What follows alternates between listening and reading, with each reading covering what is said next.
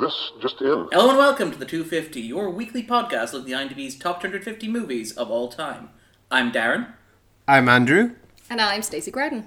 And this week we're talking about a recent entry on the list and presumed Oscar frontrunner coming out of the Golden Globes, Martin McDonagh's 3 Billboards Outside Ebbing, Missouri. And joining us for this discussion is Stacy Grouden. Now, I have listened to a couple of our podcasts back, and I discovered I'm not particularly good at introducing guests. So, Stacy, would you like to introduce yourself to listeners? Yeah, sure. So I'm Stacy Grouden. I write about films, and I'm the film review editor on state.ie, and I'm on Twitter at SilverStateCrowd. Perfect. All right then. So, basically, 3 Billboards Outside Ebbing, Missouri, which was released in November in the States. It was released this weekend in the UK and Ireland. It also conveniently came into the 250 sometime during the last week as well. It's an interesting film in many respects because it's generated a lot of press. It sort of came up and crept up out of nowhere to become the frontrunner for Best Picture, which in some ways makes it equivalent to this year's La La Land. We'll probably talk a bit more about the similarities in that sense. But it's also... It's an interesting film in many respects because it's generated so much discussion and it's sort of generated so much buzz, even though there's a sense that it still hasn't rolled out. It hasn't arrived and people have already been talking about it. But I've had the luxury of seeing it. I think I've seen it 5 times since November. I've actually seen it twice this week as part of the rollout.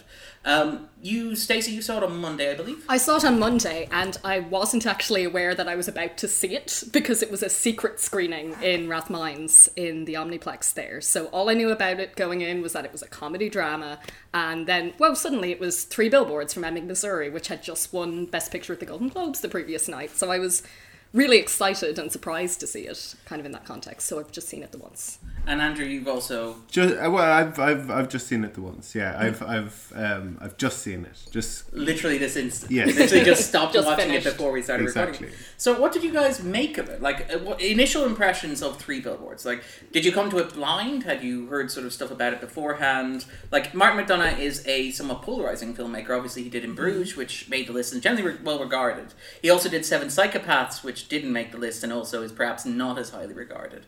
So in terms of that, like, how would you rank 3 Billboards as kind of the third Martin McDonagh film?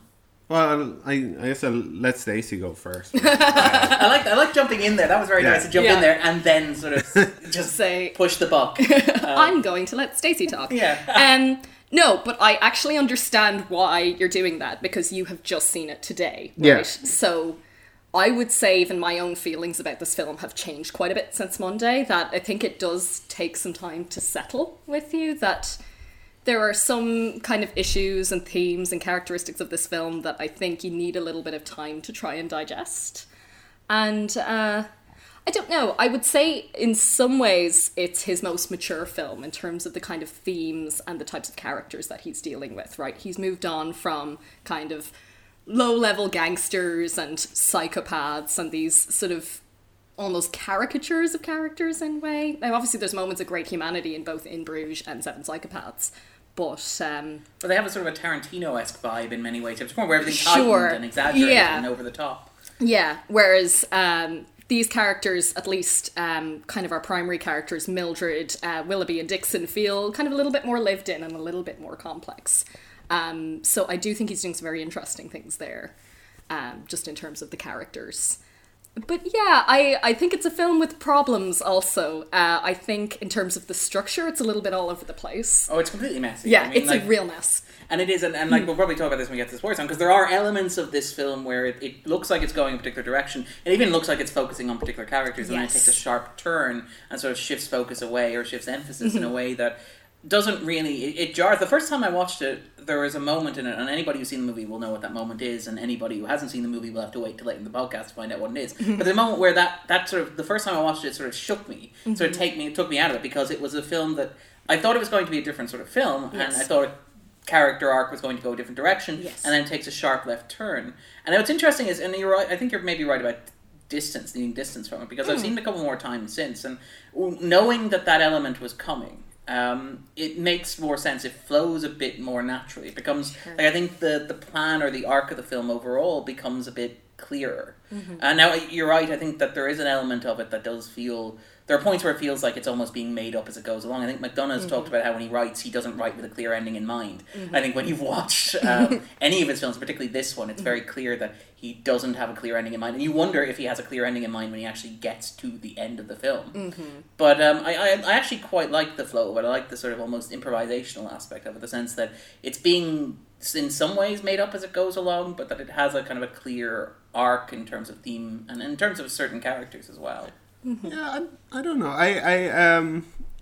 The thing you said about him not knowing where things are going to go, I felt within Bruges that like a lot of kind of threads seemed to kind of come together towards the end of the movie, and that the characters kind of had sorts of journeys that they went on, and it like made sense as a movie. I quite liked In Bruges. I didn't like Seven Psychopaths, which is strange. I didn't even enjoy Christopher Walken in it, which is a crazy thing for me to admit, because I'll see any bad movie with Christopher Walken in it. Yeah. And Prophecy 3. Country Bears. What was the ping pong one?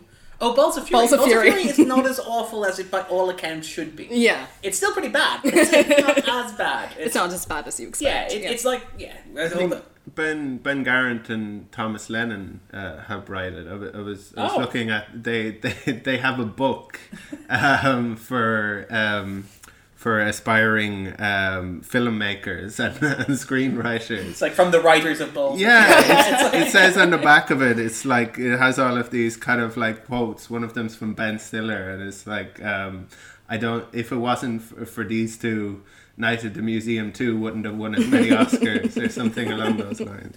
Well, I mean, there's an element of that, like Justin Theroux, who's a great actor. He's very good in, say, The Leftovers and stuff like that. He's a wonderful dramatic actor. He also wrote Zoolander 2 and Tropic Thunder. That's right, yeah. So there's a very interesting sort of other side to these actors. I know Thomas Lennon is a comedian of himself, so it makes more sense for him to have written Balls of Fury, but it is kind of... I think Herbie Fully Loaded as well. Really? Yeah. What Thomas Lennon wrote. Yeah, a whole different side. It's like Tom McCarthy. Yeah, it's like Tom McCarthy directing Spotlight after appearing in 2012. Because I remember I rewatched 2012 recently, and I was like, the the director from Spotlight is playing the boyfriend of Amanda Peet's character. Yeah. He's clearly going to die in the first 15 minutes, but he's there for like 3 hours. And I'm like, how did I not register this beforehand? But it's very good. But back to talking about Three Billboards. What did you make of Three Billboards, Andrew? I thought it was better than Seven Psychopaths anyway. And it's funny the way Martin McDonagh talks about it. He's like the other movie, or like the second one. Oh yeah, he's not very proud of his work on Seven Psychopaths. I liked it more than most, but he's very much distanced himself and sort of drew a line under it. Absolutely, I was. He wrote this before he wrote Seven Psychopaths. That's right. It was like back in like 2007 or 2009, I think. Yeah, and he got the idea, I think, in the late 90s, sort of turn of the millennium, when he was traveling down Florida, Alabama, Georgia, and he saw the Three Billboards. Yeah, there were actually Three Billboards that inspired him to write this. I think it's kind of interesting because when you watch it, you get a sense that maybe the movie is set against the backdrop of the early 2000s rather than now. Because there's even stuff like, there's the line where, this isn't a spoiler, but like where later in the movie where they're talking about a character who was overseas doing something classified. And he was in a place... I thought about that as well. That struck me. Yeah, it has lots of sand, and you're like, well, if this movie's set in like 2016, there are lots of places overseas where there's lots of sand. But if it's set in the early 2000s, that's a bit clearer which place with sand that he's talking about. But so it is interesting in that sense, because he went off, he did Seven Psychopaths, and then he came back and he basically did this. Like, this was gestating for a long time, whereas Seven Psychopaths, I think he described as being sort of rushed. And do you think that shows through? Do you think that this has the look of a project that he took his time with, that he sort of like he turned over in his head, or... I don't know. Honestly, I wasn't mad about this movie. It wouldn't be in my kind of... it would be in my consideration for Best Picture, but I wouldn't be considering it very strongly. Because it's the front runner now. It's come out with all the critics. Yeah, I mean, it's there is some humanity to this movie, but I think for the most part it's quite a kind of ugly, kind of pessimistic kind of. It's a very mean movie. Yeah, Absolutely. yeah. It is an astonishingly startlingly mean movie. And when I say ugly, it looks beautiful. And, Yes. and some of the music as well is Carter Burwell's score, which is very, very good. It gives it sort of a Western atmosphere. Absolutely. So yeah, it's the color and the shooting in it is great. But yeah, it was very bleak for me, and it oftentimes in McDonagh movies they sometimes seem like there's a kind of an unnecessary kind of meanness, I guess, to them, where it feels like, and from listening to him talk about the movie, it sounded like he wanted it to be more that way. That the performance of Frances McDormand kind of struck a chord with some people, where there was a kind of a heroism in her that he didn't put on the page. So it's not I want to actually talk about that, because that's one of the things that sort of struck me seeing the movie, because it was filmed, I think, in late 2016. It's obviously written long before that, but in the moment, the cultural moment where it's been released, and even like it was released in the States, like it was, doing its pre-screenings in September. I saw it in November and stuff like that. But it seems like in the context that it's been released, it's been sort of rebranded, and I think McDonagh has been part of this, and I think it's a very cynical move. It's been rebranded almost as part of like the Me Too movement. It's been presented as a movie of feminist violence, of sort of righteous women's anger.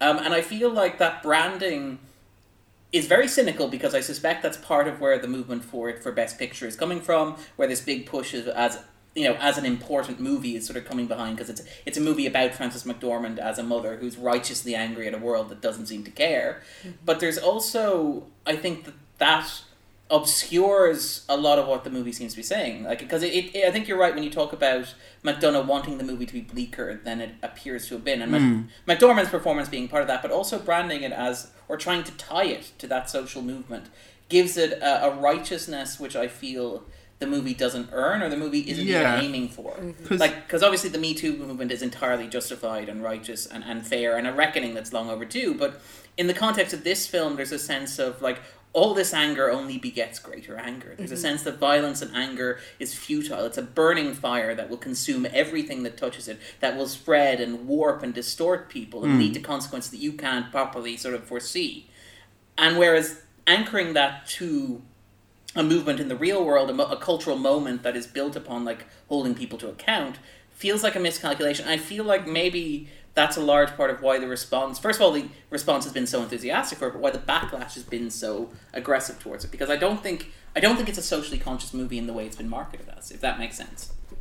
Yeah. It's kind of problematic, I suppose, because of the kind of you can kind of celebrate and lionize the ferocity or the fierceness of this character that isn't necessarily attached to any strong, I guess, morality or rationality. It's more of it's coming from a place of anger. Yeah. Rather than justice, if that makes sense. Yeah. Mm-hmm. And I wonder, like, Stacey, would you agree with that? Would that make sense, or am I sort of reading too much into it? Yeah, no, I think you are right that there is this big push for it as a film about like a righteously angry woman seeking justice, when, as we'll get into, I feel like the film takes a turn almost away from that and has us kind of interrogate the idea that this is kind of a useful thing for her to pursue. And I think the film is quite uneven in a lot of ways in terms of the way it deals with gender and the way that it deals with even race. Some of it, feels a little bit, as I said, kind of inconsistent, that you kind of start out with this woman who is very righteously angry about something really terrible that has happened to her daughter. And I don't know, it almost feels like to be cynical about it. I'm sorry that I'm rambling so much, but to be cynical about it. We ramble a lot. It's good to have somebody on the podcast who's sort of in that wavelength. Who's into rambling, okay. Yeah. The crime is so heinous against Mildred's daughter, who's Frances McDormand's daughter, that it almost seems designed to emotionally manipulate you and get you on side with her immediately. It's like, it's not that just that she was murdered, but she was completely brutalized before she died. And it just feels like a little too easy. It reminds me of like whenever you watch a movie or a TV show and they're like, how do we need to show that this villain is like particularly villainous? It's like, oh, we'll make him a rapist. You know, it's like we need to make this so heinous so that we immediately connect with this woman and can identify with her quest for justice. And in this particular moment, when so many women are coming out and speaking out against sexual assault, it does feel cynical to tie it and to kind of make that connection. In terms of the use of Mildred's daughter and the suffering that Mildred's daughter endures, and I think you're right that it is a very cheap and very crass way of generating sympathy, but I think I would argue it works relatively well in the context of the film itself, ignoring the publicity around the movie, but it works well because I think the film is structured in a way to get you on side with Mildred and then sort of pull the rug out from under you in some senses. Yes. In that I think the film only really works if you begin from a place where you are on Mildred's side and then you begin to wonder as it goes, or... But it is very cheap and it is kind of crass and vulgar. The way it's gotten a kind of like just thrown out. Yeah.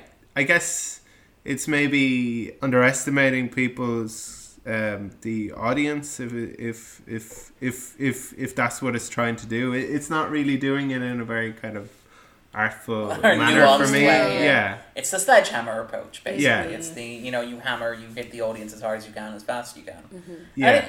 I don't know. I would, I think, be perhaps a little bit more sympathetic towards it than either of you guys, but I can understand that, and I think it's a fair criticism. It seems like a McDonagh kind of a thing. He's not particularly nuanced with this kind of thing. Yeah. This isn't the spoiler zone, but I think it's fair to say that, like, for example, In Bruges features the death of a child for a similar, like, emotional punchline, which is, the same sort of the thing that you do in a movie to prove to the audience that you mean business and you want to get an immediate visceral reaction as you kill a child.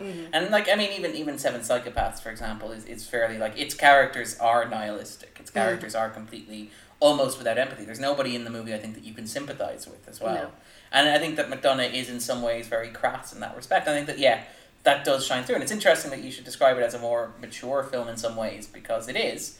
But I think maybe that maturity makes the other elements stand out. Yes, no, I would agree with that, and that's why I was very careful to say, in terms of the characterization, it's more mature. I think in terms of the scripting and the plotting and the structure, it's a little bit messier. Would you guys agree with that? I probably... Well, I don't know if it's messier, but I think maybe that you get a sharper contrast with the more mature characters, if that makes sense. Yeah, no, I know what you mean, Yeah, I think that there's bigger divide, and that this looks and feels like a more prestigious or important movie than it is in some ways. Yes.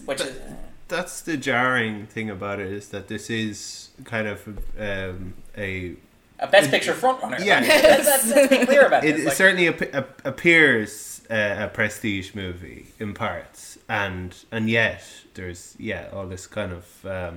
it's very pulpy. It's very... There's this nastiness to it that's present in McDonagh's other work, but that he still hasn't really grown out of, I suppose. Almost an exploitation quality to it, if that makes sense. And I do respond to that. Actually, I get the sense I like this film more than either of you guys did. I liked it a great deal, and I responded to the weird contrast between that prestige picture and that mean trashiness. But I do find it weird. I have a weird time sort of making sense of it in the context of it being a Best Picture frontrunner, outside of the fact that it has been very cannily marketed, and that it arrived at a cultural moment that it's sort of exploited, but in some ways has like boomeranged on it. Because I get the sense that a lot of the criticism that's coming at it is directed because it's seen as a socially important movie, when I don't think it was trying to be a socially important movie until it became a possible Oscar contender, and then everybody doubled down on it. I would agree with that, for sure. While it's more mature, as I said, in terms of its characterization, I don't think it is drastically different or distinct from other McDonagh stuff in terms of, as you say, this kind of pulpiness to it. It's not a film I necessarily would have expected to be heralded as this important socially conscious movie. I would never look to McDonagh for that. And now suddenly that's what the conversation has turned into. And I would say the part of that as well is its treatment, as I said, of certain gender and racial tension issues. Which we'll definitely get into. But again, I would never have looked to Martin McDonagh for a nuanced discussion of any of these things. He is, to be clear, an Irish playwright, and he's writing about he's writing a movie set in the Deep South. Yes. it almost seems absurd to expect a level of relevance with regards to race and gender, even gender issues in the United States, that it seemed to have been heaped upon the film itself. Now, I think I'd agree with that. I think those criticisms are fair, and I think they're invited by the way the film's been pushed, but I also think they aren't necessarily the be-all and end-all of the film. But I mean, we'll get into that when we talk about the spoilers. I think in that case then, like, I guess the only questions left to ask are basically, well, first of all, would you recommend that people see this film? Second of all is, do you think that it belongs on a ranking of the top 250 movies of all time, as voted for by IMDb users? And then, I guess, third of all, because we're going into Oscar season, like, how would this rank on your Best Picture ballot if you were voting? So, I mean, first of all, like, would you recommend people see this film, guys? No. I haven't had much distance, I guess, from the movie. I've just seen it. So, but my immediate impression is that I didn't like this movie. You didn't like this movie at all? I mean, it had a lot to recommend about itself. I talked about how gorgeous some of it was. There was also some great performances. But yeah, there was a meanness to it, I think, beyond what I was comfortable with. I don't like really living in that world. I think sometimes the actors kind of save a lot of the material, yeah, from what McDonagh creates. I think it is. Because, I mean, I would argue this is an actor-driven movie to the point where it is like the discussion that you should be having is whether McDormand is the favorite or hopefully the favorite for Best Actress. You also have, you have two actors in this film, Rockwell and obviously Harrelson, who are competing for supporting actor trophy as well. Yeah. And even the well-rounded supporting cast featuring people like, for example, Caleb Landry Jones, who is one of those great supporting actors, been around forever. Peter Dinklage, who's also been around forever, has got some great material here. There's even even smaller roles, for example, Pam, who's played by Kelly Condon, for example. There's all sorts of the cast is phenomenal. I think that a lot of, and in particular, say Mildred, the character of Mildred. You talked about the warmth that the movie generates coming largely from that performance rather than the script. And I think that's entirely fair. I think that's I think that a lot of the reason why you're on side with Mildred, Stacey mentioned obviously the incredibly transparent manipulation that the script goes to. But getting you past that is the fact that McDormand just plays this ferocity and then the vulnerability underneath it, which gives you a wonderful contrast. And I think that it's almost, I don't want to compare it to, say, Darkest Hour, which is just a delivery mechanism for Gary Oldman competing for his Oscar. It's basically, it's like that suspension liquid that you put a vaccine in. Just coming back from the States, there seems to be huge buzz for that. The way that they do advertisements very differently in California to the way they do they're here. in it for voters, aren't they? Yeah, exactly. Yeah. So you actually have for your consideration, or this exactly. movie, see this movie for this performance. And you have in the trailer, you have the director talking about the movie. What? So you have Christopher Nolan talking about Dunkirk, and of course they're advertising Dunkirk at this time of year, not because it's in the theaters, but because they want people who are in cinemas to vote for it. Wow, which is remarkable. Because I am on mailing lists, I occasionally get screeners and publicity material, and it's overwhelming when you open up one of these. So, for example, the Three Billboards one, and it's literally just pull quotes from reviews of the film, which seem to exist solely so you receive the screener, and if you can't be bothered to watch this film, if you can't be bothered to form your own opinion, we curated some for you that you can drop into conversation. Who has the time, Darren? Yeah, to actually watch movies. I'm sure there are likely people who do nothing but review movies who don't review as many movies as you do, Darren. Darren with a full-time job. And I like that. It's that's my Jenny with the block song. It's a Darren with a full-time job. Don't be fooled by the reviews that I got. I'm still Darren with a full-time job. Yeah, he'll still cook you breakfast. Yes. But so Stacey, what about you? Would you recommend people see this film? I'd recommend it with a big but. A la DJ Mix-a-Lot. And you cannot lie? And I cannot lie. I'm yes, but be very aware that this is a Martin McDonagh movie. He has not made this dramatic about turn from In Bruges, Seven Psychopaths, or even his theatrical work. While, as I feel like I keep repeating myself, so I'm so sorry, but the characterization is more mature and the performances are superb. It does still have this kind of pulpy, nasty quality to it that permeates his earlier work. So if someone said, I really want to see a good movie about the Me Too movement or about Black Lives Matter, I'm like, do not go and see this movie. Do not go and see this movie expecting any kind of nuanced discussion of those issues. But I would recommend it for the performances, I think. Oh, yeah. I think I would recommend it because Frances McDormand probably does deserve that Oscar. Everything that she has won for this movie thus far, I know she has the Critics' Choice and the Golden Globe and probably other things that I haven't been keeping track of, but she definitely deserves. She has all like the a little cupboard that's specifically labelled just 3 billboards. She actually has 3 closets of awards. Yeah. But I do feel like that's actually a very good point, because I mean this has been a phenomenal year in terms of the actress race, which is normally seen as something that's understaffed. It's normally filled with like wives and girlfriends, because that's generally what these awards fair roles write for women. This year is a phenomenal year for actors. Like there are 3 actors in the category, and I mean there's a 4th. I would argue that like Isabelle Huppert for Elle deserved a nomination, and she's going to be left out. She was nominated last year. Was she nominated last year? Oh, sorry. Yes, last year was amazing as well, because you had Isabelle Huppert, Natalie Portman, and then for Jackie. Yeah. For Jackie, and Emma Stone who won it ultimately. Yeah, I thought Jessica Chastain was good. I didn't like Molly's Game that much. I thought it was a bit too kind of like what? Well, it's kind of it was very Sorkin.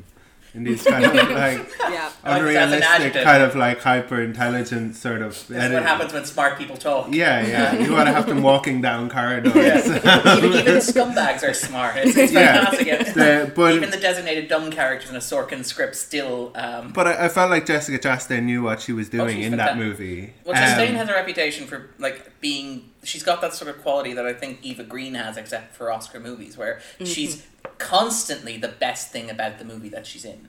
And that if you see a movie with Jessica Chastain, there's a 90% chance that she will be the single best thing by a considerable distance in the movie. The same thing with Eva Green. Unless Oscar Isaac is also in the movie. Yeah, in which case there's a tie.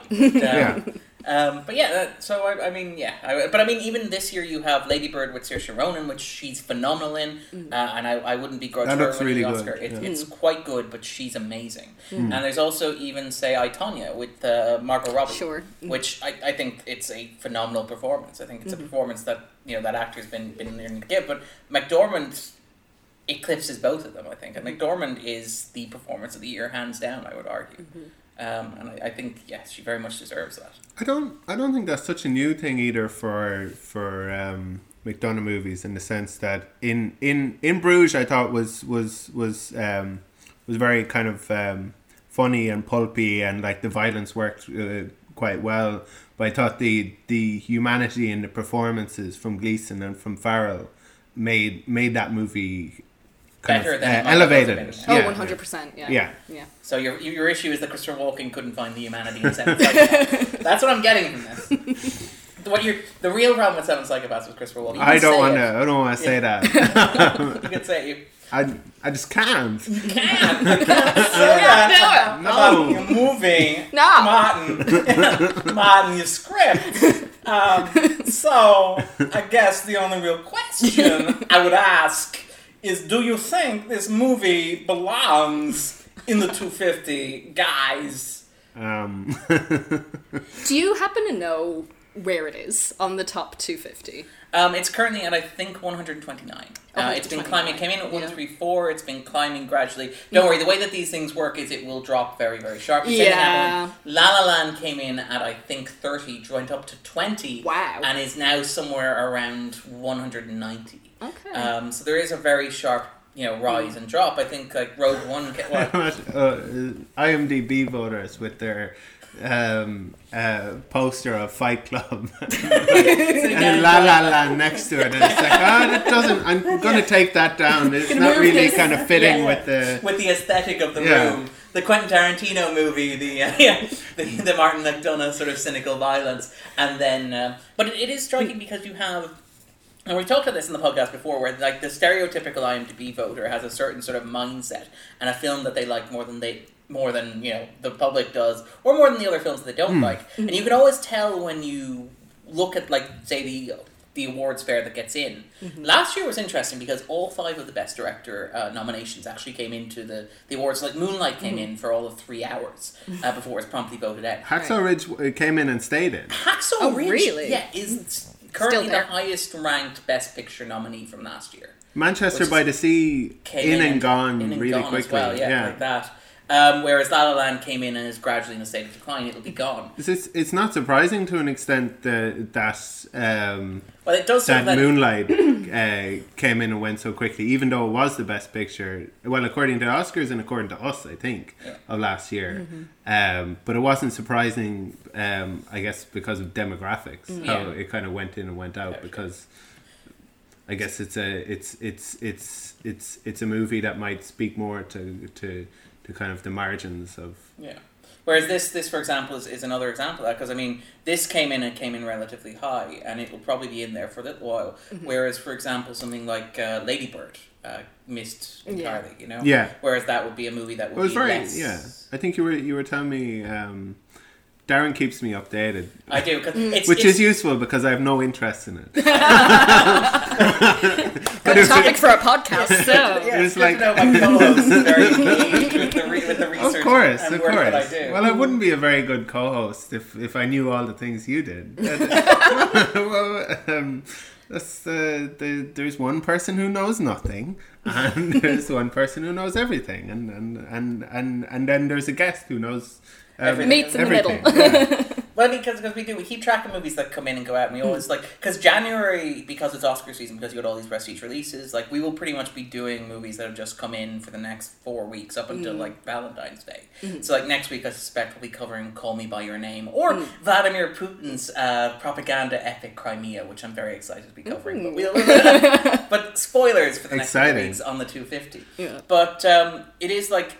It's not surprising to see like Lady Bird miss, for example, and this hit, because this is, I think, a very stereotypical like 250 movie. In that, if you had this poster next to Fight Club, it probably wouldn't be that surprising as compared to say La La Land or Moonlight. Yeah. So, do you guys think it belongs on the 250? No, not really.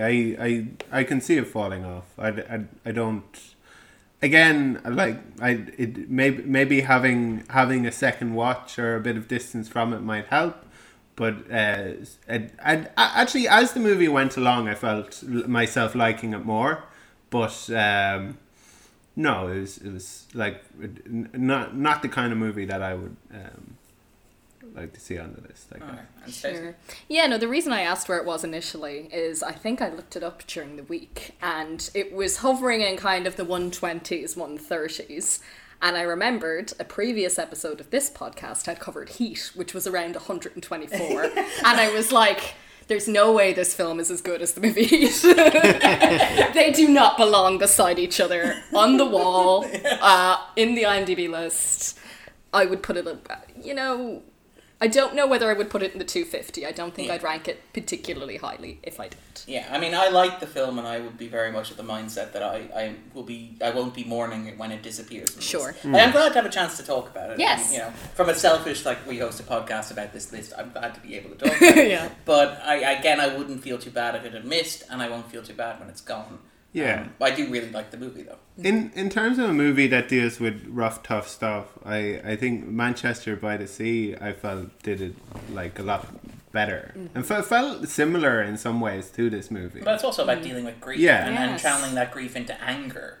Except I think Manchester by the Sea is less necessarily about anger than it is just about shutting yourself off. Whereas this is turning yourself on with anger and just going like a Duracell bunny. It's a weird kind of a coping that we see in this movie, and maybe to some people it's more understandable, but I found it less. Alright, and then finally, before we go into the spoiler zone, would this be your pick for the best film of the year? Do you think is this going to win the Best Picture Oscar, and do you think it deserves to win the Best Picture Oscar? So, Stacey? No. Both. Firmly no. Not in a movie, not in a year where, Dunkirk is competing, not in a year where Get Out may or may not be competing. And there are films, obviously, that I've yet to see that are real award season contenders, like Lady Bird or The Shape of Water, but are getting raves, and I think sound like they're doing kind of interesting things. So I'm like, not this year, maybe.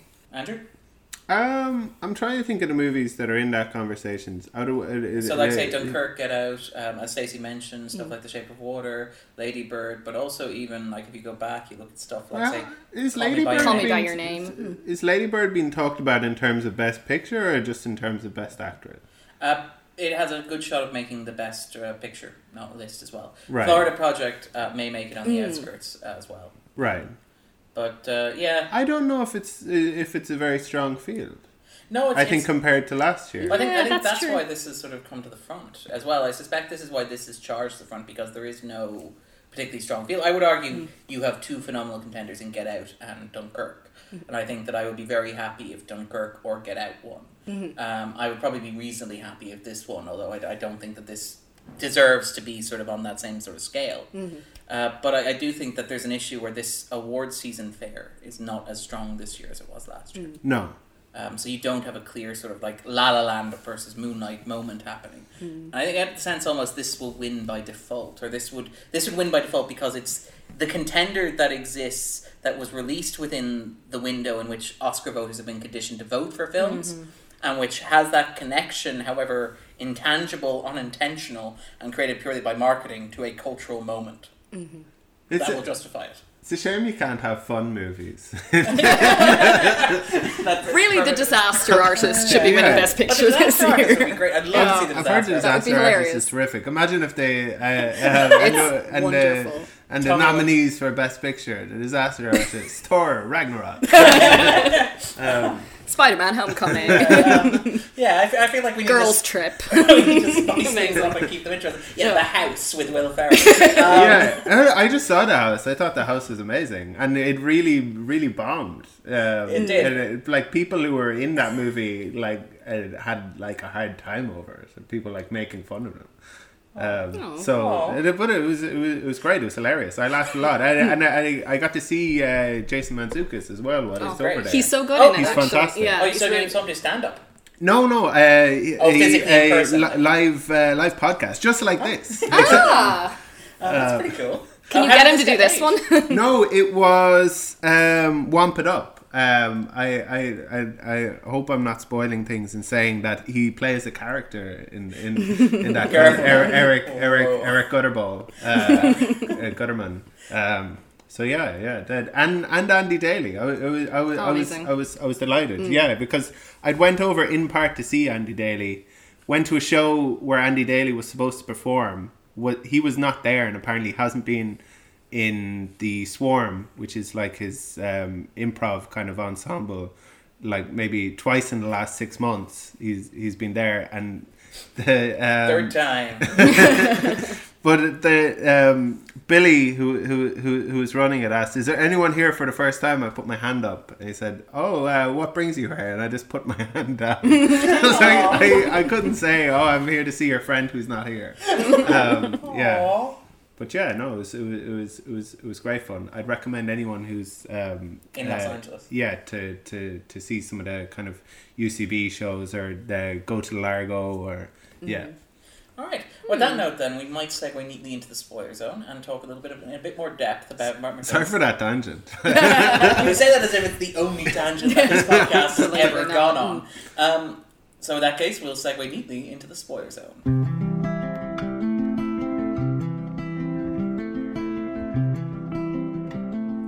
Spoiler zone. So, Stacey, Yes. what is 3 Billboards Outside Ebbing, Missouri about for you? By the way, the length of that title really throws off the cages. Yeah, a little bit. Thanks, Martin McDonagh. So, 3 Billboards Outside Ebbing, Missouri is ostensibly about 3 billboards outside Ebbing, Missouri, which basically are put up by a grieving mother, played by Frances McDormand, calling out the local police force for failing to make any progress in the case of her raped, murdered, horribly brutalized daughter. And the kind of aftermath of the erection of these billboards and the effect that it has kind of on that community, both in terms of how the populace of Ebbing, Missouri react to these billboards, the effect that it has on her family, on the police force, and but it does, I guess, take a turn if we're moving beyond kind of the synopsis of Yeah. it, into exploring one of the police officers in particular, Dixon, played by Jason Sam Rockwell. Dixon, Yeah, is it Jason Dixon? I It's can't remember Jason. if he's a detective or an officer. I think he wants to be yeah. a detective. He wants to be a detective. But he doesn't have love. No! And you need Apparently. love to detect stuff. And once you tell somebody that all they need to be a good detective is love, that does it for them. And it's nothing to do with luck. I think it's a little to do with luck. I think the movie makes the point. It's entirely to do with luck. I mean, there is this moment then where Jason Dixon, who is an officer in the police force, receives a letter from his superior, played by Woody Harrelson, saying, you could be a really good detective, but you don't care about anything. You need to let love into your life and you'll be a better detective. And, it's nothing to do with him becoming more skilled or logical or actually making any headway in finding leads in the case. Something kind of lucky happens to him. And that sort of makes him a better... two kind of lucky things happen to him, depending on how you gauge luck. Yeah, the grand scale. And he becomes a better detective. This is interesting, actually. Yeah. This is one of the things about the discussion of the movie that I find interesting, right? Because we're gonna have to talk about the backlash at some point, right? Sure, yeah. The big backlash against Three Billboards is basically that it is a movie about the redemption of a racist police officer. Dixon is accused famously of having tortured an African-American suspect while in custody. He denies this through the film, but it's a very half-hearted. The film seems to accept at point blank that he did. And Woody Harrelson is like, you kind of there's did. no dramatic pause, real evidence that happened. Yeah. The film sort of glosses over it in a way that's really uncomfortable. Yeah. And it refuses to, for example, deal with the victim, and its African-American characters are all sort of marginalised at the side of the narrative, which would make it really uncomfortable if it was a redemption narrative. And, I think it's a fair criticism to say the film doesn't really have any African-American characters to speak of. It has Denise and Jerome. Jerome is the guy who puts up the billboards. It has Denise, who works with Mildred. But it also has Abercrombie, who is the sergeant who is drafted in after Wilbury kills himself. Did you say it doesn't have any? That it doesn't have any real sort of fleshed out characters to the degree of, say, a Mildred or Willoughby or Dixon. The African-American characters in the film exist at a periphery. They're not really... I don't think the criticism is that they're not properly fleshed out. I think they're a bit more fleshed out than the criticism gives the film credit for, but I do think there's substance to the criticism, to be fair. Yeah, no, again, the sort of racist element of it is the other side of kind of Mildred's daughter having died in this horrible way, so that we instantly have sympathy for her. If we find out at the outset, this police officer is bad because he has tortured black detainees, it's a very easy way to turn us against him. Yeah. I sort of see it as two sides of the same thing, where it's like, here's an easy way to create sympathy for our Mildred, ostensible protagonist, Mildred, and here's an easy way to create disdain for our ostensible antagonist, Dixon. But as the film goes on, we are challenged to think about these characters and, whether they are, clear-cut good or bad guys. Yeah. I think, though, there's a bigger discussion to be had about the redemption arc. Because the big criticism, the one that stings, is that the idea that Dixon is redeemed for his racism by not having to confront the racism. But I think that's a weird reading of the film that misunderstands... And we talked earlier about how mean Three Billboards is. Three Billboards is an astoundingly mean film. And I kind of like it for that reason. Okay. I actually like the meanness. I admire its sheer commitment. You got no soul. Yeah, and that's it. And we talked about this. We talked about the Shawshank Redemption. Darren has no soul. Darren may be bubbly and cheerful on the outside, but he has a cold, dark centre. But there is an element of it, and it's what I really respond to, which is the sense that you mentioned there, Dixon is told that he needs to detect using love, and it ends up being luck. And he's sitting down at a bar, and he hears this story about this guy who claims to have, raped a woman while she was dying and burnt her alive, which is very similar to the case of Mildred's daughter.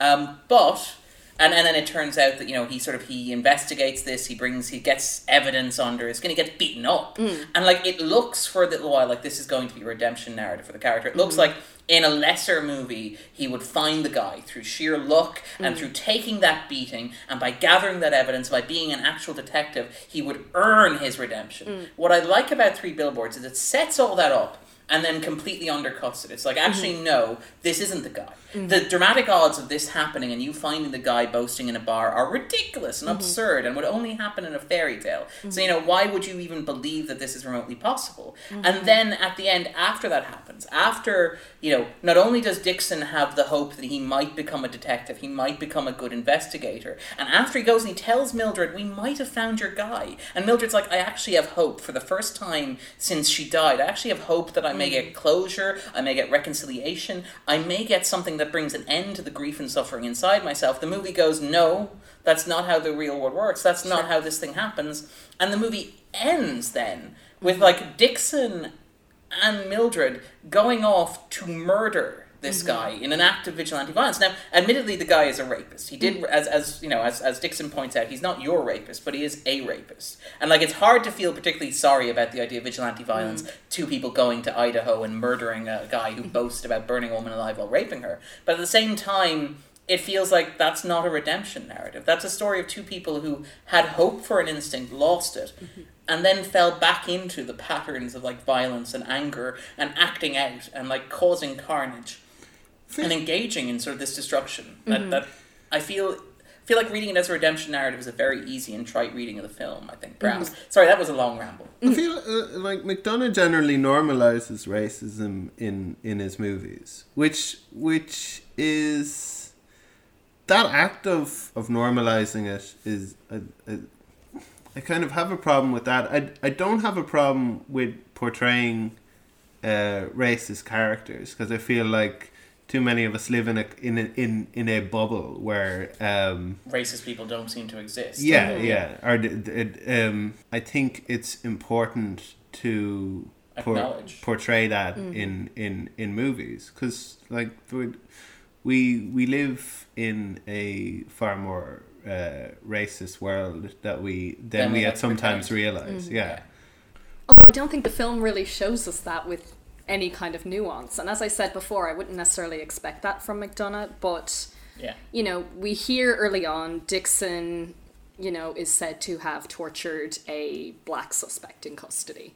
And, while some people see his attempt to solve the murder of Mildred's daughter later in the film as a way to kind of redeem himself, I don't think he ever redeems himself from the racism, but then also, I don't think we see any further evidence that he is a horrible racist person. I mean, that's a terribly racist act, and there's a moment where he throws Red out the window. He says, see, I got issues with white people too. Yeah. There's a sense that McDonagh is, and I think you're right that he's trivializing racism, because he seems to be saying Dixon's problem isn't that he's racist. Dixon's problem is just that he's angry at everybody, and he happened to direct his anger at a black person this one time. Which kind of glosses over the whole institutional aspect of racism and the fact that it exists, and the fact that Denise's experience of being hauled into custody is inherently different from Mildred's of sitting with Willoughby across the table. And that point I found just really strange to throw in. It almost seems as if, as I said, making him racist is kind of a cheap way to turn us against him. They don't really interrogate what it means for him to be a part of this systemic racist system. This guy, from what we see on screen, he's not more racist than any of the other characters in the film. We just hear about him having tortured a black suspect, and that's why we're supposed to think, oh, this is a racist police officer. And there is the point, as you say, where he arrests Denise and puts her in prison and refuses her bail because she has these kind of previous convictions. But I think that speaks more to kind of, as I said, this kind of systemic racism. This character, from what we see on screen, as opposed to what we're told about him, he's not really, he's not a kind of useful conduit for this theme. Yeah.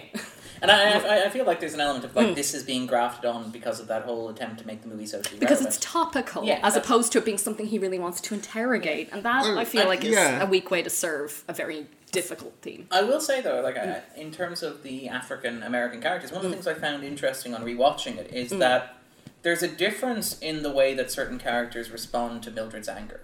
So, the white characters, it's mostly white people in the town. It's the priest, it's the fat dentist who reject Mildred's anger out of town, who find her disturbance of social norms to be terrifying and to be punished. And like even the characters who are vaguely sympathetic to Mildred's predicament, so for example Wilby, who seems to understand and doesn't want to go to war with her and doesn't want like the Mildred Hayes case opened, and even say Red Welby, who basically he gives her the billboards initially, and he's you really want to mess with the Ebbing police force, kinda, and he's sympathetic to that, but even he has limits because he basically. Once he finds out that Wilby's dying, he tries to find a loophole in the contract to get the billboards taken down because, he sees this as a disruption that's unfair. And again, even Wilby himself is willing to tie Mildred up in court to get those billboards taken down as much sympathy as he has. Whereas in contrast, if you look at the African-American characters in the film, they are entirely supportive of Mildred's attempt to basically take down the system. Sure. Like to the point where, Denise obviously is like, you put up those billboards to mess with the cops yet. Jerome is the guy who shows up with the billboards, like ready to put them back up, which is stuff that Red, in thery, could have done that, but he wouldn't think to do that because he's not particularly engaged with that. Even Abercrombie... in hospital at that point? He might be, but still. Yeah. But even Abercrombie... doesn't excuse him. Yeah. But I mean, Dixon is out of hospital at that point, and he was burnt on his face. But I mean, even stuff like, say, Abercrombie, who is the chief of police who's drafted in after Willoughby commits suicide, he very clearly, has a soft spot for Mildred that he never articulates. So, for example, when the billboards are burnt down, he makes a point to say, we're not all the enemy, which is very different from Willoughby showing up and saying, take down those billboards, they're not fair. And even when it's very clear that she's burnt down the police station, and, Dixon... who is a moron, is there's only one person in here who could possibly have burnt down this, and it's you. In contrast, Abercrombie's kind of well, station got burnt down, I can, I'm not really going to press this really weak alibi that you have, or the fact that you have means, motive, and opportunity, we'll just let this slide on the lightest possible way. Which is bizarre when it's a movie about accountability. Yeah. And I feel like you were going to say something about the way the film deals with race. Well, we can come back to that. I think McDonagh does that in his movies too. He uses race as a way to make you feel a certain way about a character rather than in any kind of interesting exploration of it. Like in Bruges, there's and he likes having little people in his movie as well. Well, we'll talk about that in a moment. Yeah, I mean, but the reason that there's a little person in this movie is because the role that he wrote in Bruges was for Peter Dinklage. Peter Dinklage couldn't do it, and he wanted to work with him again, so he wrote the character in here. But yeah, in that movie, you have this very racist character set up who believes there's going to be a race war. And I guess the whole reason for that is so that when he's killed later on, you're okay with it. So yeah, it's not exploring racism in any interesting way, but using it to make you feel a sort of way about the character, which doesn't really expose I guess racism in any useful way that's going to make people think or confront prejudice. Yeah. But you were saying about accountability, Stacey. Yeah, this film is very inconsistent in terms of who it thinks should be held accountable and what for. The whole thing is spurred by a lack of accountability for a really monstrous crime. And yet Mildred herself, goes and attacks this dentist because he's complained about the billboard. And they just kind of shrug it off. They kind of give her a pass for it. It's well, you're the one who is like, oh, the police aren't doing enough to hold violent people accountable. And then this happens. Perpetuating this cycle. Yeah. I don't know how she gets away with that. Neither because do I. He presses charges. And then Woody Harrelson goes to hospital. She's assaulted him with a drill. And he opened his mouth. That's all he did. He was like, I don't think you should... Well, to be fair, he was threatening to remove her teeth without Novocaine. There was a point where he was like, that's going to have to come out. She's like, do I need maybe some painkiller? And he's like, okay. Give that a minute. And then 30 seconds later, he's like, oh, by the way, here comes the drill. I feel like when a man is bearing down on you with a drill saying, oh, by the way, a lot of us don't like what you're doing with that Chief Willoughby thing. I would consider that to be a threat. It's still assault. Oh, it is assault. It's kind of like let her go. It seems like the police have a weird kind of amount of discretionary powers when it comes to these things. It's like this person with 2 joints. It's like lock her up for the rest of her life. But this woman who's just assaulted a dentist, and the dentist is pressing charges, and she has caused serious bodily harm. Is like, oh yeah, like does that ever come up again? Well, I mean, No, not particularly. But I think, to be fair, I think that's actually a point McDonagh's trying to make, though. Like, 'cause one of the things. And this is where I think the messaging gets lost in, like, the hype and the awards season there, and, like, the branding and the PR aspect of it, right? This sort of, people try to latch this on to, say, the Me Too movement or whatever, or, like, righteous anger that's felt towards authority. And the movie, to be fair, does invite that, as you pointed out, by making the act of violence at the start a sexual act, and by making Dixon a racist police officer. So, I mean, it's not as if this came out of nowhere, and it's not as if it's unreasonable to hold this expectation of the film. But there's a sense that, like, it's a movie where the central thesis, which is articulated by Penelope, the 19-year-old person who works with horses for the disabled, all this anger only begets greater anger. And there's a sense, and it plays out repeatedly through the film, through this imagery of fire. Yes. There's a sense that when you release anger, when you vent anger, when anger is a response to being wronged or a response to grief, it becomes all-consuming and it moves in directions that you can't control. So, for example, and all of the anger in the film is misdirected. Mildred Hayes she's obviously, like, imaginary, she would be angry at the person who murdered her child, but that person is not available to her. So she directs that anger at Willoughby, who is, dying of cancer. Dixon, after Willoughby dies, like, after he commits suicide, he doesn't direct his anger, at Willoughby, who committed suicide himself, or even, at Hayes, who put up the billboards, which were not responsible at all, as Willoughby outlines. He grabs the nearest person to him. He walks across the street and he smashes up. That was crazy, because he had done nothing. Yeah, that's it exactly. But that's what it's about misdirected anger. In the same way that there's a sense that the town itself is angry at Mildred for disrupting their lives and their routine. And even, like, her ex-husband, Charlie, burning down the billboards, where he has no real motivation. Like, he's no real sort of cause to be angry with her, because... He's probably more... Mildred has, I guess, caused her son a lot of kind of grief throughout this whole thing, but it's probably also caused her ex-husband. Well, to be fair, he's a wife beater. I think, like, my sympathy is extremely limited for Charlie, to be clear. But that again, that's Martin McDonagh using that to kind of make you feel a certain way about... I don't know, I thought there was something very effective in the scene where he upends the table and the son immediately grabs the knife. But the son immediately grabs the knife. There's a sense that, like, this is something that everybody's aware of. Like, it's just to make you feel worse about the world. What? Like it's such an ugly universe that they're inhabiting. That's what the point of the movie is, because there's a scene where Mildred talks to the deer and she's like, you're not trying to get me to believe in reincarnation. You're not trying to tell me that the world is meaningless and there is no God and there's no justice. Yeah, there's no God and there's nothing, and that wasn't very likely kind of delivered whatsoever.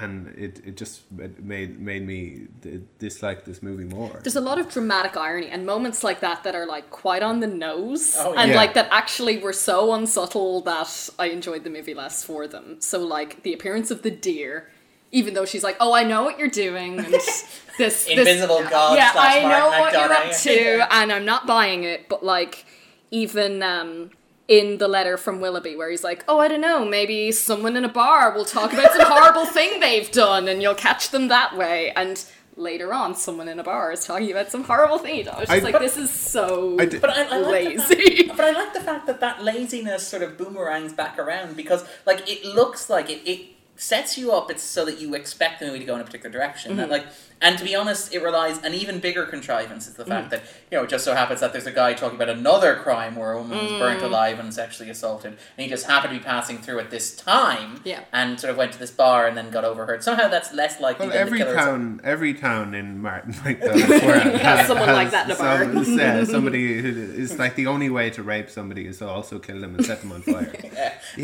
But I do feel like the movie sort of. That dramatic irony works better for me because it's sort of subverted.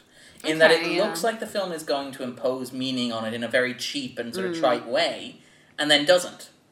Like in that, like it looks like Mildred might get closure, and then she doesn't, because that's how the real world works. Yeah. Like I actually really like the portrayal of grief in this film as something tied to anger, because you get even like little moments where Mildred is looking out the window at say like Red and Pam. And them sort of holding hands and flirting, or even like Denise and Jerome at the bar where they're sort of getting on. There's a sense of like people who are getting on with their lives while Mildred is being consumed by this anger and this rage and can't look past it. And I really, that sort of landed with me. That sort of like felt like an emotionally genuine response where you have this anger and this grief inside yourself, and your first response is to just stare out angrily at the world and look at people who are, who are moving on and living their lives and able to get past grief that you can't. I thought that was very genuine. I would like to go back a bit to how much I enjoyed how Sam Rockwell, the whole him like the what he brings to a movie where he does so well is the kind of ham-handed sort of and like moments of attempted heroics that just kind of like where he seems to just always fall flat in his face. Well, there's a bit where even when he's standing up to challenge Mildred Hayes after he's arrested Denise, and he's standing up and he's trying to look imposing, but his baton has got stuck in his chair. Yeah. There's lots of wonderful little moments like that. There's kind of the whole like fight with the suspect where it turns out that all of that was for nothing. That I feel like Sam Rockwell is very good at that. Sort of capturing that sense of like. I really like Sam Rockwell. I think he's very good in this as well, and I think he's very good in general. Like we've been watching him since Lawn Dogs in 1997, and it's sort of he's one of those actors. I think I've been watching him since before that. I think I've been watching him since Teenage Mutant Ninja Turtles. Oh yeah, he's in that. Secret of the Ooze. Was he a drug dealer or something? What was it? He was part of a child gang. Okay. And it came from this. I like the fact that your outcome from child actor is either Shia LaBeouf or Sam Rockwell. Yeah. I think Shredder was some kind of like Fagin character in that movie. And, he's got this gang of youths. Pied Piper. Yeah. I don't think I've seen Secret of the Ooze. I saw the one where they went back to Japan. I think that was the third one, right? That might have been the third one, yeah. People forget that there was more than... some people only think that there was one. There was like 2 and then 3 and possibly more, yeah. And then they're having a reboot now. They're jacked. They had several reboots. Like they had the god-awful, what's his name, Michael Bay ones. Oh, yeah. Those are going now, aren't they? Yeah. And they're awful. They are really awful.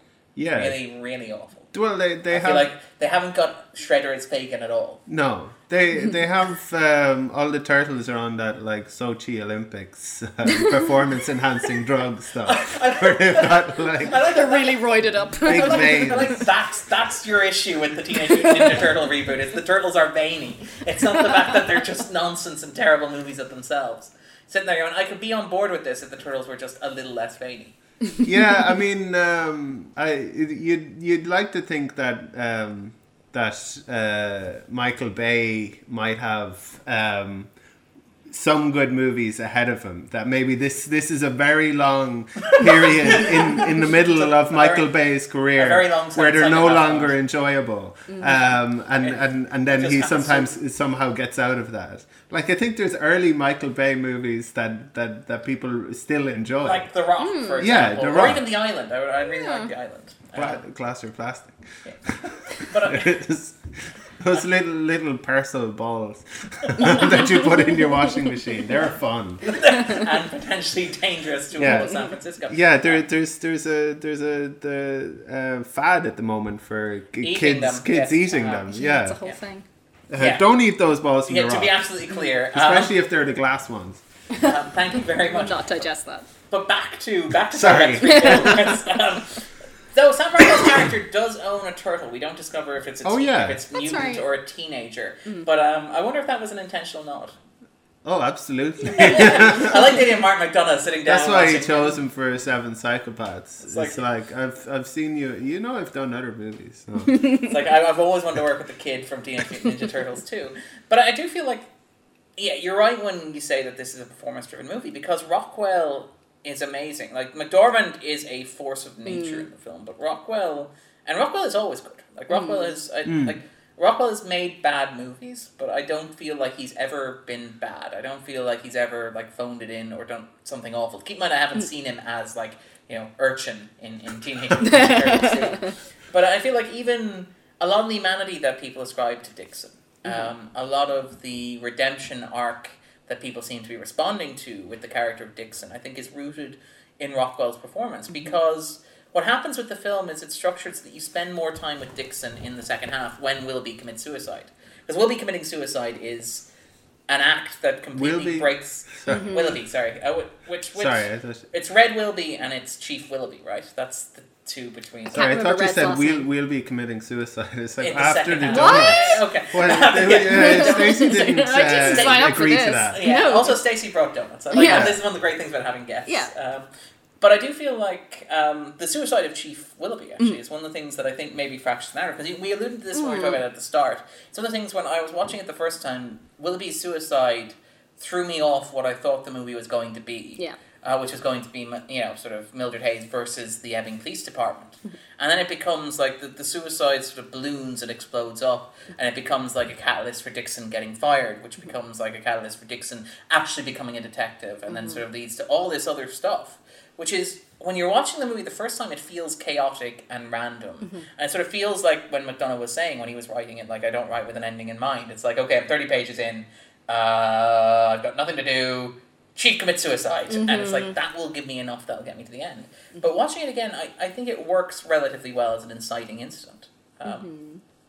Yeah, I was thinking as he was killing himself, because there was a little note on the front of his hood. I was thinking, well, that note's gonna get covered in blood. Horrendously impractical. Yeah, he did not think this through. And of course it did, but for somehow it worked anyway. The hood wasn't lifted until the police arrived. Yeah, but.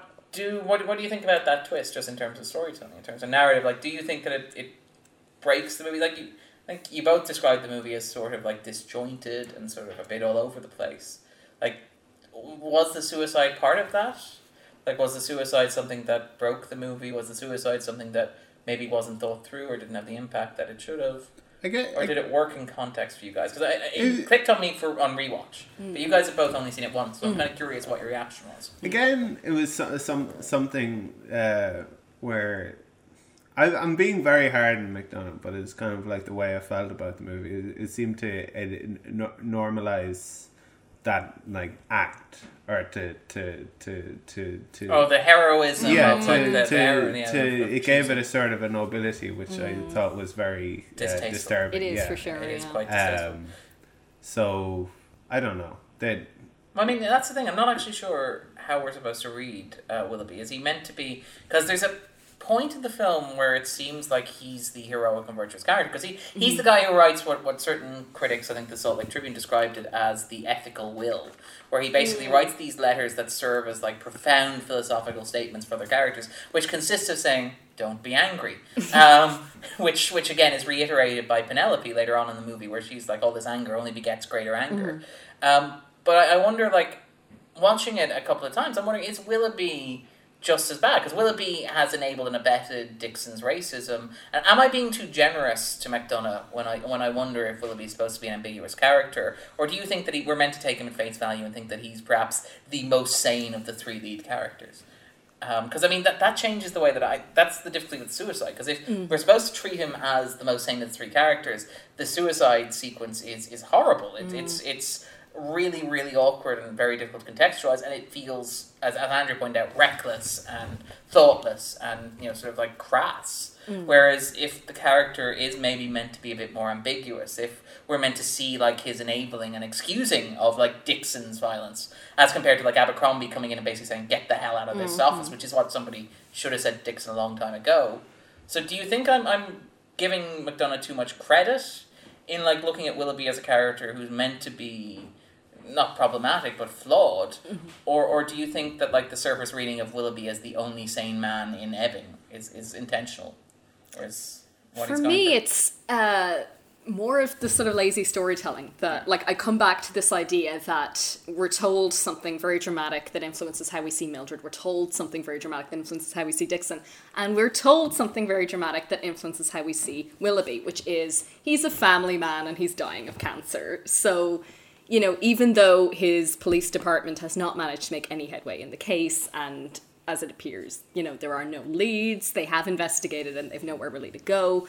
I feel like there are a lot of things we're told in this movie that are maybe supposed to have us, rethink, oh, Willoughby, he's a pretty decent man and he's trying to do his job, but there are all of these complicating factors, including the fact that he is dying. And again, the fact that we're told that so many of the residents of Ebbing have taken issue with the Billboards because of his kind of health, his poor health, I feel like kind of ties into that. And additionally to this, we have, multiple scenes of him with his wife and his family. I think the film wants us to think a little more kindly on Willoughby than maybe I do. Yeah. And I think my ideas about my feelings towards him are really thrown by that suicide. By sort of how abruptly it happens, by sort of how radically it changes our expectations of what the rest of the film was going to be about or is going to be about.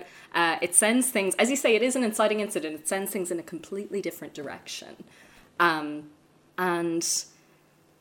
yeah, it leaves me unsure how to feel about his character. There's a lot presented to us. Some of it is, to be fair, shown on screen.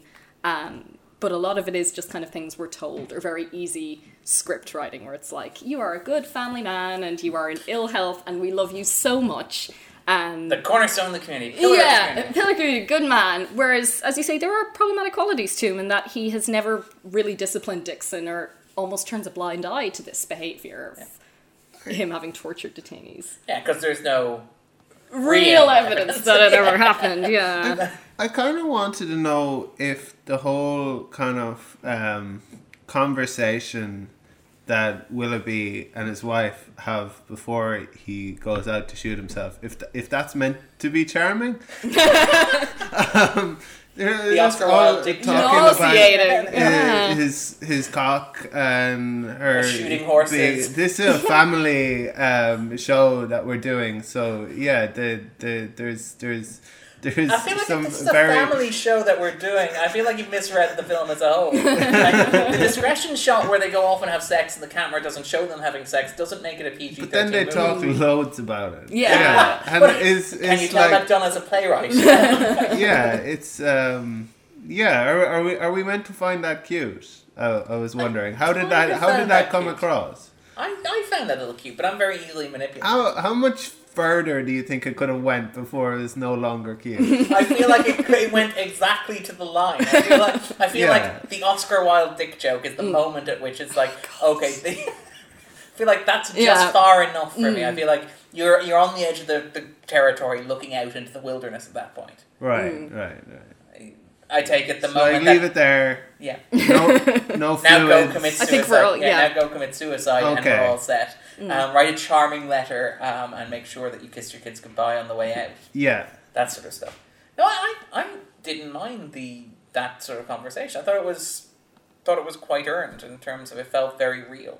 And the same thing with the interactions with the kids, with Mildred Hayes' kids. And I mean, we'll talk about this because there's enjoyed it, you sick twist. But no, I mean, even the stuff like when she's flicking cereal on sort of her son's head, for example. That sort of stuff. Or the bit where they have the exchange of dialogue, there'll be no more C words in this house, like, what are you moving out? And the awkward one where the two women just stare at him.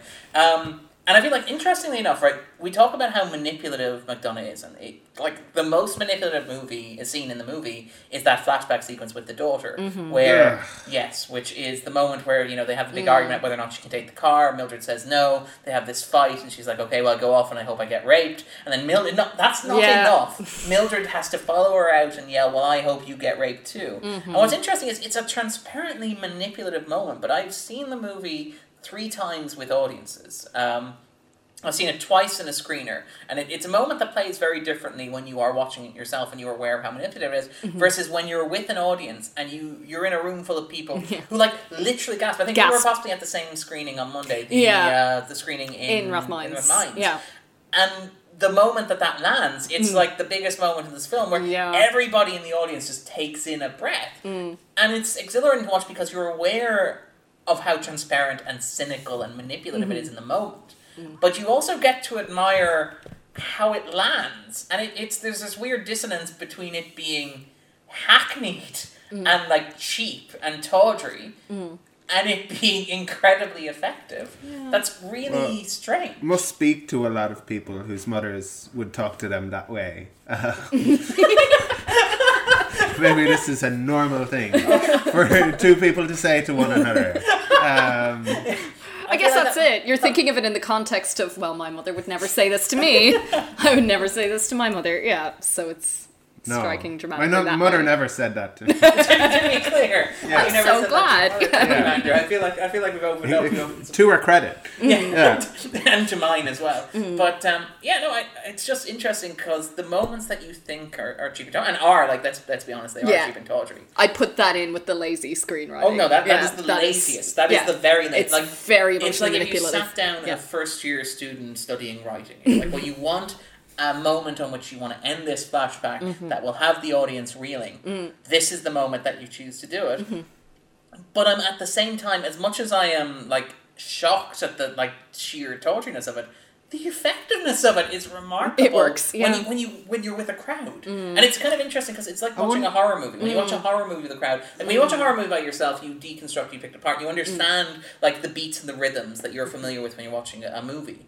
But one of the reasons why I like, if I'm reviewing a horror film, to watch it with a crowd is in part because I have no feelings and I'm thus unable to judge it for myself, as we've established in this podcast. Yourself and Jay have seen too many movies. Yeah. You know everything that's going to happen, so you can't be surprised and can't feel. Yeah, nothing frightens you anymore. Whereas experiencing it vicariously with an audience is something else entirely. This is just one of those hero narrative movies. This is a hero narrative movie where they're going to...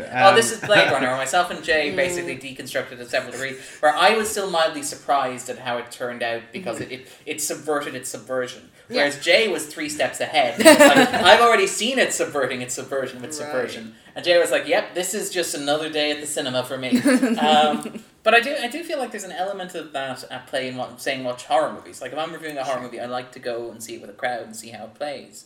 And part of that's maybe a comedy you want to watch it with. But I think a comedy is very strong if you're watching on a flight, and you're the only one who can hear it and you're laughing. Yeah. It's also very unsettling for everybody else around you. Yeah, absolutely. I think I'm sometimes the only person. I think people who we've had on the podcast before have complained how much I laughed during movies. I didn't laugh very much during this movie, I don't think.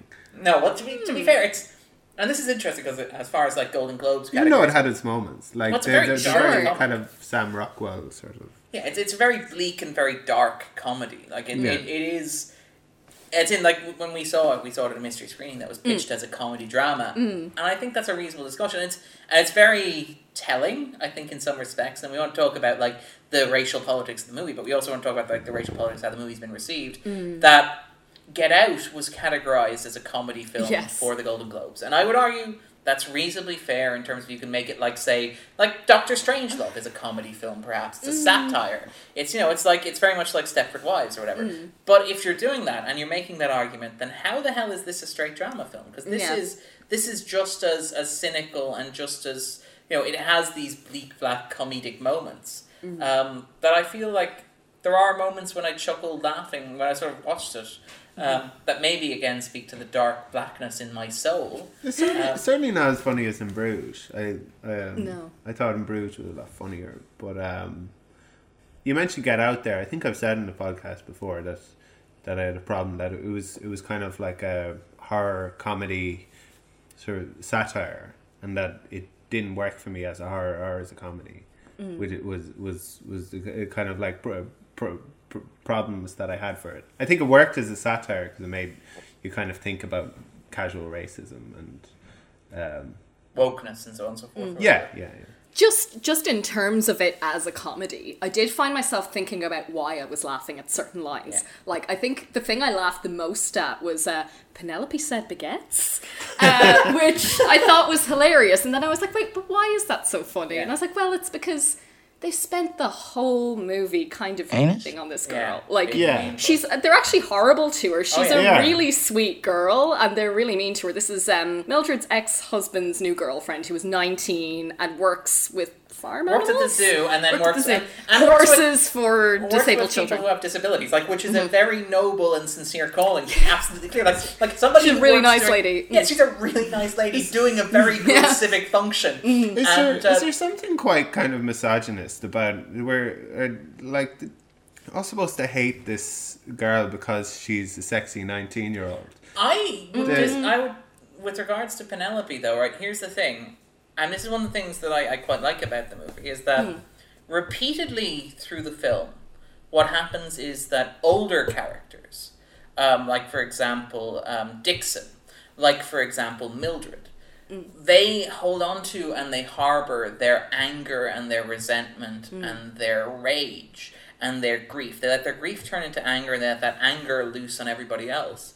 One of the things I quite like about it, and one of the things that, while it is a very nihilistic movie in some respects, in that it's a movie about how the world doesn't give you easy answers or explanations, even when you think you deserve them. But one of the things that I think is possibly vaguely optimistic or humanist about it is that the characters who confront these, the characters who offer characters like Mildred and Dixon like a chance at redemption. Like an opportunity to move past their grief. We make the point that grief is, the anger after grief is it has to be a transitory state. Are younger characters. So for example, it is Penelope who has the epiphany of all this anger only begets greater anger, which is something that all of the adult characters, all the older characters in the film could do well to learn. And I think the script is very much on Penelope's side there, even if she just learned that in a book about polio. And I do feel the portrayal of her as somebody who doesn't understand the difference between polio is problematic and is mean and whatever, but I do think the film makes a point. And the same thing with Red Welby. When Dixon gets his face burned off, and when he goes to hospital and he meets Red there, and he says, "I'm sorry for burning you alive," and Welby has this moment, this guy who threw him out a window and beat him and left him horribly scarred, possibly unable to walk properly for the rest of his life with bruises and scars and stuff. And Welby still finds it within him to forgive Dixon for this. He still finds it within him to make him orange juice and to give him a straw so that he can drink through it without hurting himself even more. I feel like one of the points the movie makes, and perhaps its most optimistic and most humanist point, is the idea that young people understand the need for forgiveness and the need to move on and to get past anger in a way that older people don't. Yeah, it's a strange kind of a thing though, because it feels like that Penelope's kind of innocence comes from a place of naivety or stupidity almost. That the movie still takes her point of view on board for the sake of structure, I suppose. Really? Of the movie. Because you feel like McDonagh has to offer an out that the characters don't take, so they might be damned, is it? Yeah, and even in the final kind of scene of the movie, where I had to stop the movie and use the restroom. Much like your name. Restroom. What am I saying? The little boys' room. Yeah. Which is also another mean-spirited gag from McDonagh. Yes, That's a very mean-spirited gag. And I remember, that's one of the ones where that audience is laughed at that I remember feeling a little bit disgusted at. What's that? The moment where Peter Dinklage says he needs to go off and use the little boys' room. When I went to see it with an audience, there was laughter. Yeah, which everybody I found laughed, and I was like, ugh. Yeah, I found it didn't even register with me. Yeah. But the very last scene where they're like, "Oh, do you still want to kill this guy?" And it's like, I don't know. Yeah, there has to be an out of some kind. It's like these characters aren't completely damned. It almost,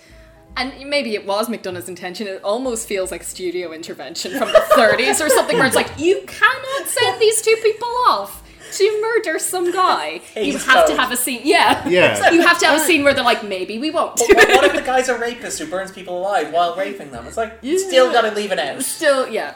Yeah, like, it seemed to make sense, like I say, in terms of structure. In terms of kind of like having that sort of Hint of redemption, so it might be rebuked. Yeah. But I feel like the bit at the end where they're like, you still want to kill this guy and I'm not sure, is more to make the point that, because again, like, they're going off to do vigilante violence, which is bad, but they're going off to kill a guy who raped a woman while she was on fire, which I feel like if you're going to commit vigilante violence, I feel like that's target. One that it's hard to get too upset about. But I do feel like the movie, having the two characters go, rather than going, I'm absolutely committed to this, I'm absolutely sure this is the right thing to do, having them themselves say, I'm not sure about this, is a way for the movie to signal that, you know, this is not the redemption narrative you think it is. That, like, what they did is they were teased with the possibility of redemption with, like, all this anger only begets greater anger at the and that comes at the moment when it looks like the rapist might actually have the rapist in custody. It looks like they might get a happy ending after all and get that yanked out from under them. So it's like they had this opportunity to accept and move on, but they chose not to take it. And like them going off to kill this guy is not a happy ending. It's not them riding off in the sunset to see justice done. This is them committing to I think your damnation, as you said. Yeah. It's the other possibility is Sam Rockwell putting a shotgun in his mouth and blowing his brains out. Like the way the conversation's shot, There was a point where he's on the phone and he's holding the gun to his face. I was just like, I don't like this scene at all. Absolutely. Sorry, or is he going to kill his own mum? Maybe because he did earlier on threaten, I'll shoot your head off. There was some foreshadowing. Well, Andrew also pointed out that it looks like those scenes are shot at two different times of day. It does. It looks like they're having a lake house moment or a your name moment where they're conversing through time with one another. Also Penelope's 10-second trip to the bathroom as well. Also their phones are would seem to indicate that this isn't a contemporaneous movie. They all have flip phones and landlines. So that's another reason why I sort of suspected it's maybe set around 2003, 2002ish. Because it does have that, and maybe it makes sense in that context, because McDonagh would have maybe written it around that time as well, because it does make sense in terms of like the American character and like grief and violence as a response to grief, because there are a lot of American flags in particular, say outside the police station, for example, and there's a lot of American flags in America. Okay, they're just everywhere. Just to be clear. But I don't know how much it's a choice. I feel like if it would be strange not to show American actually flags. it is probably in popular culture with things set in America. It's probably strange that we don't see more American flags. There are a lot of them. Denmark as well for some reason tend to have a lot of flags for some reason. Maybe we're just Irish people are very comfortable in our patriotism. Yeah, I guess so. I think in Ireland and in the UK you associate like flags with a certain type of like very with almost kind of extreme nationalism, like. Whereas it's just taken for granted in Denmark and the States stuff. But I do wonder. Anyway, sorry, another tangent.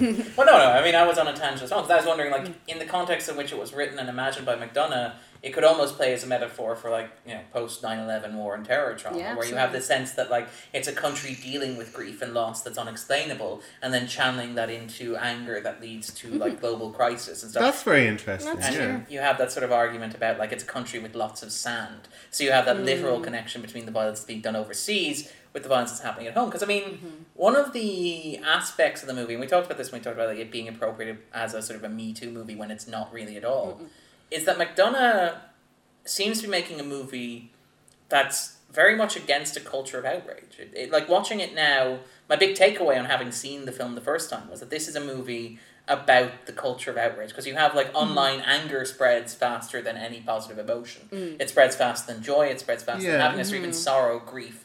Like anger spreads and it infects and it becomes... There's a real celebration of it. Yeah. Of how someone can be kind of fierceness. Yeah. Yeah. And I wonder, like, is the movie sort of getting at that, maybe? Yeah. I mean, well, maybe. Do you think that was sort of like a conscious thing? The internet doesn't really kind of celebrate nuance or like Shades logical of grey. premises towards an argument. It's kind of like people are angry, raw and emotional. That's the important thing. And it's important to channel that. And I mean, again, this is one of the things that it becomes problematic when you deal with it as a socio-political movie, because the anger that's felt by African Americans is largely justified. The anger that is felt by women is largely justified. Whereas I think that if you're making a broader statement about how anger spreads online, or how anger spreads through networks, or even how like people respond to anger on like a national level, I feel like you can have that discussion, and you can have a discussion about how our responses to anger are not always logical or rational. But I feel like in this cultural moment, it seems like it landed almost at the wrong time. If that makes sense. Like, I feel like now is not the time necessarily to be having these arguments about whether or not anger is justified, because you get stuck into this sort of... I mean, especially when I suppose the movie is dealing with something so sensitive, you know, which is this murder and sexual assault, and then also very tangentially these racial issues. It is weird that it kind of moves towards this anger begets anger, and maybe get over it, pick your battles. When, as you say, there are so many justified reasons to be angry about these things. I suppose maybe it's the way in which you deal with that anger. I mean, the movie is asking us to think about that. Maybe it's making a point about misplaced anger. I suppose. Because all the anger in the movie is misplaced. Like, Wilby is not a reasonable target. Because by all accounts, it seems like Wilby's done as much as he can. In the same way that Red is not a legitimate target for Dixon's anger. Because not only did the Billboards not have anything to do with the suicide, they also didn't come from Red. You know, there's a sense that even the police station being burnt down is revealed to be an act of misdirected anger. Because it's revealed that it was actually Charlie who burnt down the Billboards. Like, you have this sort of sense that plays out the film, that anger is misdirected. And when you are angry, or when you're grief, when you're like, because it is a response to grief, and it like even when Willoughby is writing to his wife, he's talking about how her initial response to his death will be anger, like she will be angry at him, and that's natural. But like, there's a sense that the response to grief being anger, that you don't care where that anger goes as long as it's targeted. And like, even there's a sense that Mildred uses the 3 billboards as almost like a gravesite for her daughter, because she goes out and she tends flowers at them, and like, as corny as that scene with the deer was, as manipulative as it was, I really liked the scene of her tending to those billboards and like putting plants under them, and even when they burn down, like the sense of sheer grief that she has, because it's, for her, it's a memorial site, and it's no coincidence that the billboards are like visible from her house. Like, it's not, she's not really making a statement to the world. She's more creating a monument for herself so that she can remember, if that makes sense. And that's something that's pointed out in the movie as well. It's like, they're not even on a main road. Who's going to see these billboards? And as you say, it sort of acts as the symbolic site for her, rather than, this is on everybody's way to work. This is a point. It's actually going to do something constructive. If it's a kind of a memorial for her daughter, it's like, imagine like her gravestone where it says "raped while dying." There's something kind of, I know what you're saying, that she's kind of tending the flower baskets, for example, or flower baskets, and the fact that the billboards are like, she's defending them from the world, like, and Willoughby even like phrases it in that terms as letters. He's like, I imagine you defending those billboards. I can see where her son is coming from. Oh yeah, like, I agree with his son entirely. This is thanks, Mom, for the old rape while dying route. But when you imagine the kind of movie from the point of view of anybody else, of that poor child, whose sister has been raped and murdered, to have to relive that every day coming and going from school. And I think maybe he's one of the few characters whose anger isn't really misplaced, because we see him get angry at her for erecting the billboards, and we see him get angry at his father for physically threatening his mother. And again, like, I think maybe that ties into the kids, though. The idea that he has his head on straight. The kids, ironically enough, are all right. To quote that, Annette Bening. But the kids, and like, that's one of the things that prevents the movie from feeling like full-blown nihilism for me. Is the sense that maybe the kids are better placed than the adults. I don't know. Perhaps. Children are the future. Yeah. We can only hope. That's a positive ending. Until they become old and bigoted and stuff like that. I liked seeing, is his name Clark Peters? Oh yes, as Abercrombie, yes. Yeah. He's great. phenomenal. I think fans of The Wire will remember him as Lester Freeman. Yeah. But yeah, it's great to see him. Sadly, his tiny furniture did not survive the blaze. In the police department. I like the scene where Abercrombie has very clearly just decided to reopen the police station that has just been burnt out. Just a shell. It's just like everything is burnt. There's a big crater in the corner. You get the sense that you're not even sure that his computer works. Like you get a sense, you wonder if he just came in and sat down at his desk without like replacing anything except the Missouri flag and the American flag, because flags are everywhere in this movie. But yeah, I quite liked his character. And I like the fact that he was a no nonsense sort of character. I feel like one of the things that Clark Peters does very well is, and maybe again it's an example, it's a bad, it's not a great thing because it's an example of the roles that we write for African American men of a certain age, but where he tends to act as a voice of reason, to the point where in the 5th season of The Wire, when he's like, by the way, invent a serial killer, the audience is like, maybe inventing a serial killer isn't the worst thing you could do. But even say Jessica Jones, where he pops up and he plays a police officer in that, for example. He's very much, he's a grounded source. And even here, like, he seems to be one of the few characters who understands what's happening and is like, okay, you need to work out your anger by burning a police station. Let you off the hook once. Everybody gets one. It's something I enjoyed about his character, and also about Dixon, was when he says, what is it, like, you crackers, like, get up and do some police work. And he's like, I think that's racist. Yeah. That is probably the most well-observed racism moment in the movie. It's like there's earlier in the movie where he's saying kind of like, it's N-word torturing. You can't say N-word torturing. Yeah, colored people torturing. People of color torturing. Yeah. But I do. Yeah. That is perhaps the best example of Dixon being racist in sort of an ambient way. It's like, white people are clearly the oppressed minority in this community right here. And also even the little bit where he's like, where Abercrombie shows up and Dixon, Cedric's like, I need to see some papers, and Abercrombie's like, you're really going to ask me for my papers? And Dixon from the back of the room, having just thrown Red Welby out of a window, is like, yeah, make him show you his papers. So, how in the name of goodness did Dixon think this was going to go down? That like it would turn out Abercrombie was just some guy who'd wandered up and didn't have any papers. Like, he just happens to be a random passing police chief who thought it would be a delightful role to play. He came in at just the right time. Right. To witness that guy getting thrown through a window. I actually didn't do anything to stop him. It's interesting. It's as if there was a big warning I've just sign. been sent to observe and report for the moment, and until I present my papers, I can't actually do anything to I'm interfere forbidden with to this. interfere, like the watcher. Yeah, make sure that I flash my badge before I walk over and check that Red is alive. Yeah. I actually really like that sequence. It's the only sequence where I think McDonagh is consciously directing in inverted commas. But the bit where the camera follows Dixon from leaving the police station, going up into the advertising agency, attacking Red, throwing him out the window, walking down. It's actually a very well constructed scene. It's set to his master's voice by Masters of Folk, I believe, as well.